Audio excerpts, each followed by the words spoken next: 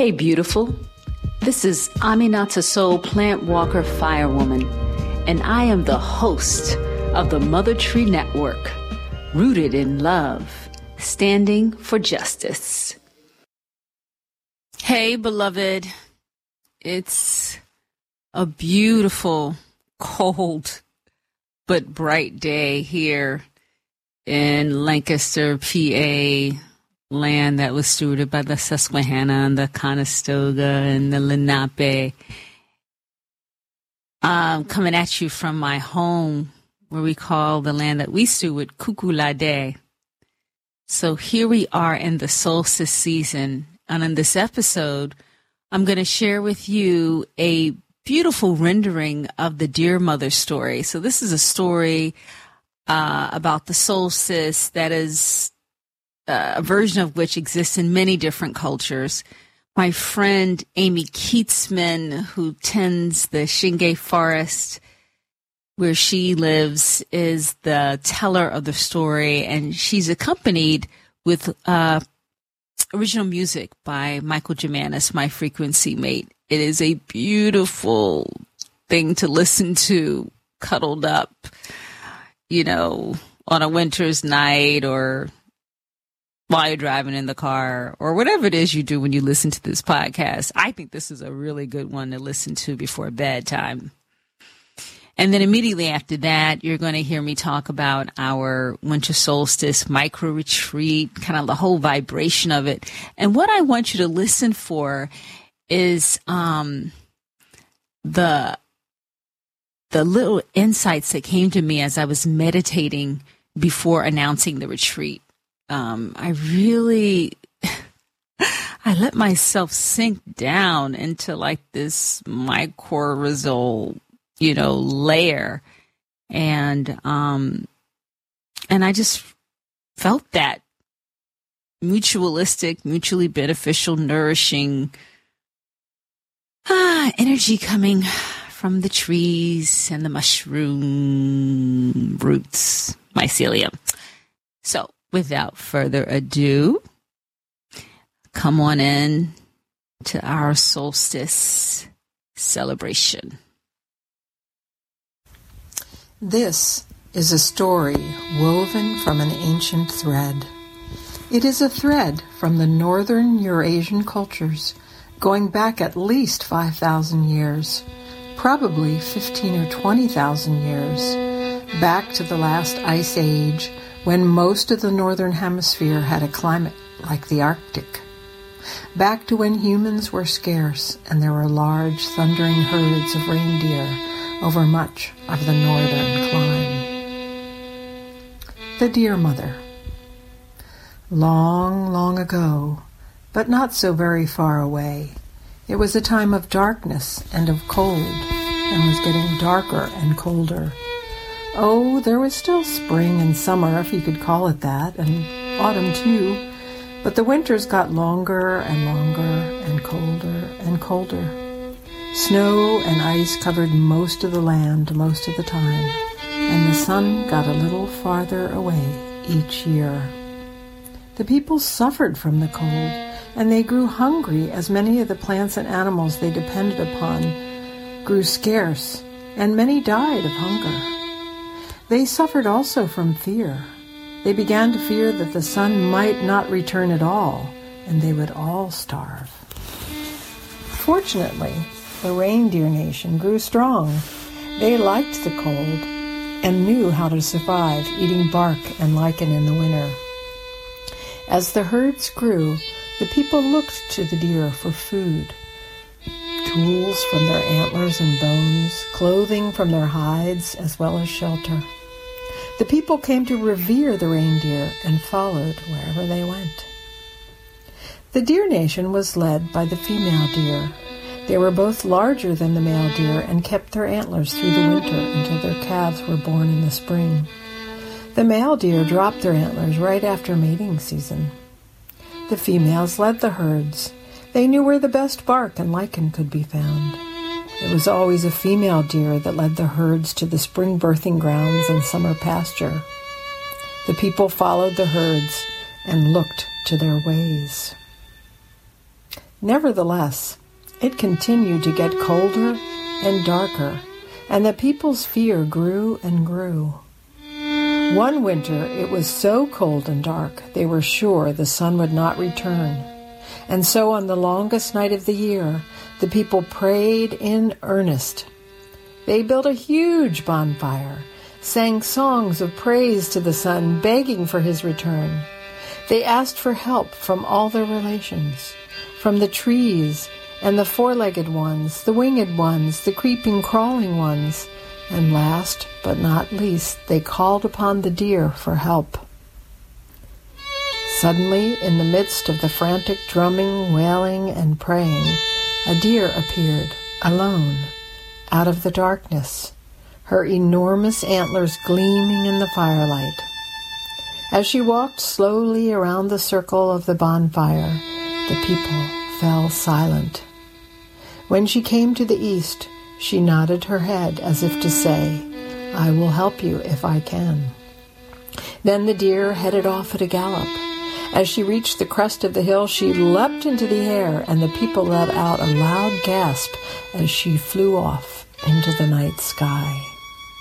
The reindeer flew out over the forest, over mountains, rivers, and streams. She flew high up over more forests and mountains, and over the frozen tundra, on and on and on, until finally she came to the place of the sun.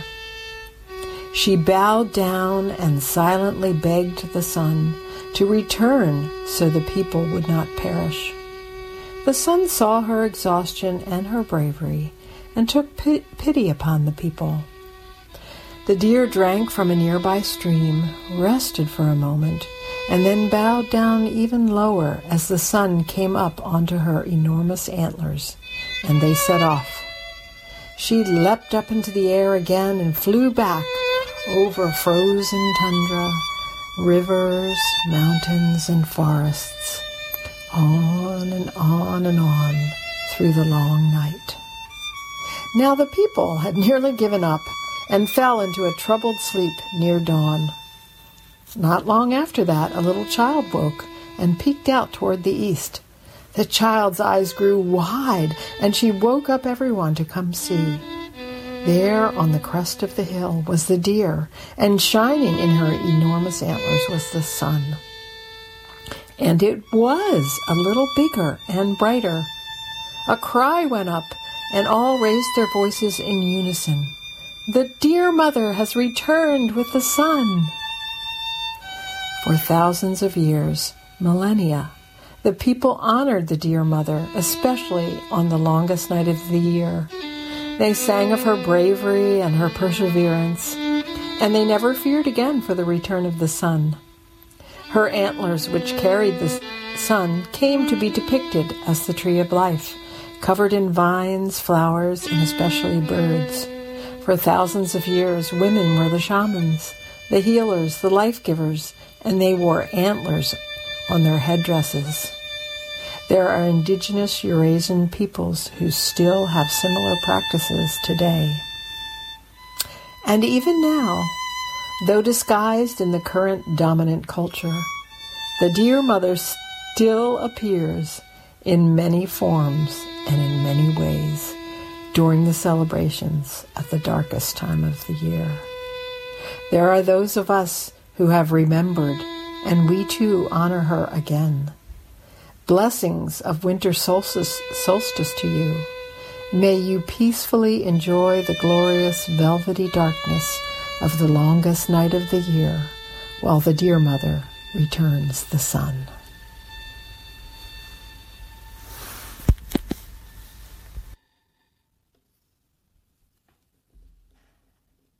Hey, it's me. Aminata Soul Plant Walker Firewoman, and I just want to tell you what my vision of this winter solstice ceremony, micro-retreat, deepening time is all about. So first of all, it's all about us getting connected to our essence that is below the surface. It's about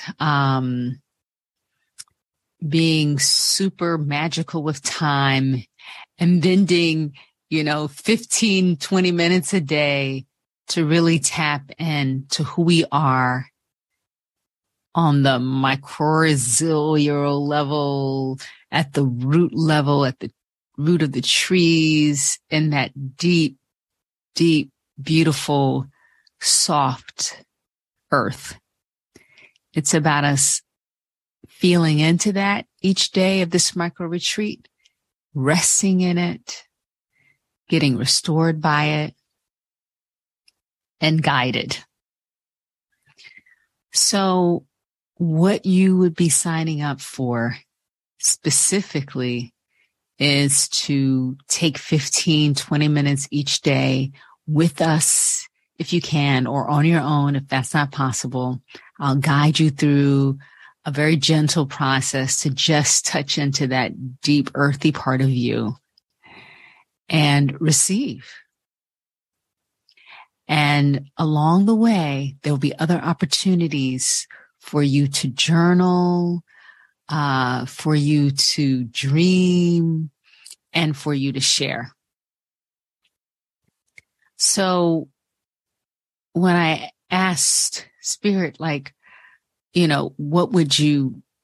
would you benefit from this? What would be the promise to you that I could make? Well, I can say to you that when you tap down deep, what's available to you is a presence, an ability to watch and detach from the illusions going on around us. There's so many ways in which we delude ourselves. So many ideologies and counter ideologies that we participate in, and, all the emotional swings back and forth that come from the thought forms. And it's really quite a drama inside of our heads. But this winter solstice is a time for ceremony.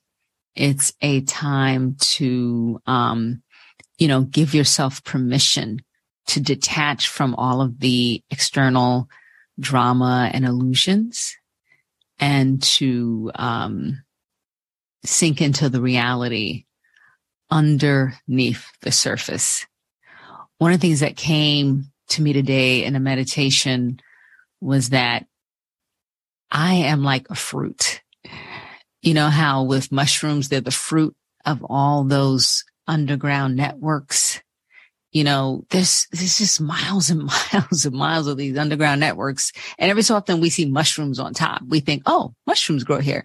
There's so much going on under the surface. And that's where there is, that under surface stuff. It's very earthy. That is where there is strength, resilience. That's where there's peace.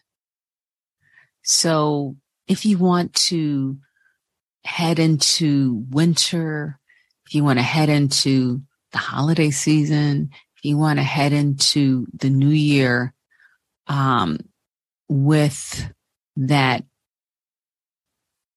deep connection and release and spaciousness, so that we're just not whipped about by this and that piece of current event news, or, ideology that we fervently hold, or counter ideology that we fervently oppose. If you just don't want to be whipped about, but you want to be that center, then this micro retreat is a great space for you. This is not for you if you don't feel comfortable with earthy language, earthy metaphors. If you don't really feel an affinity for the earth, if you're really feeling very celestial, then this is not going to be a celestial space. It's going to be very earthy. Oh, and the other thing I got this morning from my meditation is that, mother trees are ancient, right? Ancient. Trees are so much older than humanoids as a species. And I just had this knowing thing that came. It was like, yeah, that there was no one original mother tree. It was like what happened was there's these trees, multiple trees, and then there was a decision made to like lend all of their energy to her so that she would, I don't know, survive, that she would be this super source, that if they had stayed multiple, it wasn't going to work out well. So they gave it all to her. And so she's an expression of much wisdom, DNA, history. And even before her, there is her grandmother, which is celestial. Her grandmother, energetic tree form or something like that roots her. So I hope that resonates with whoever it's going to resonate with. I hope I explained it well enough. So when I say that this is very earthy and not celestial, what I mean is that we are going deep into the earth, and that earth is connected to sky, but we're going deep into earth first.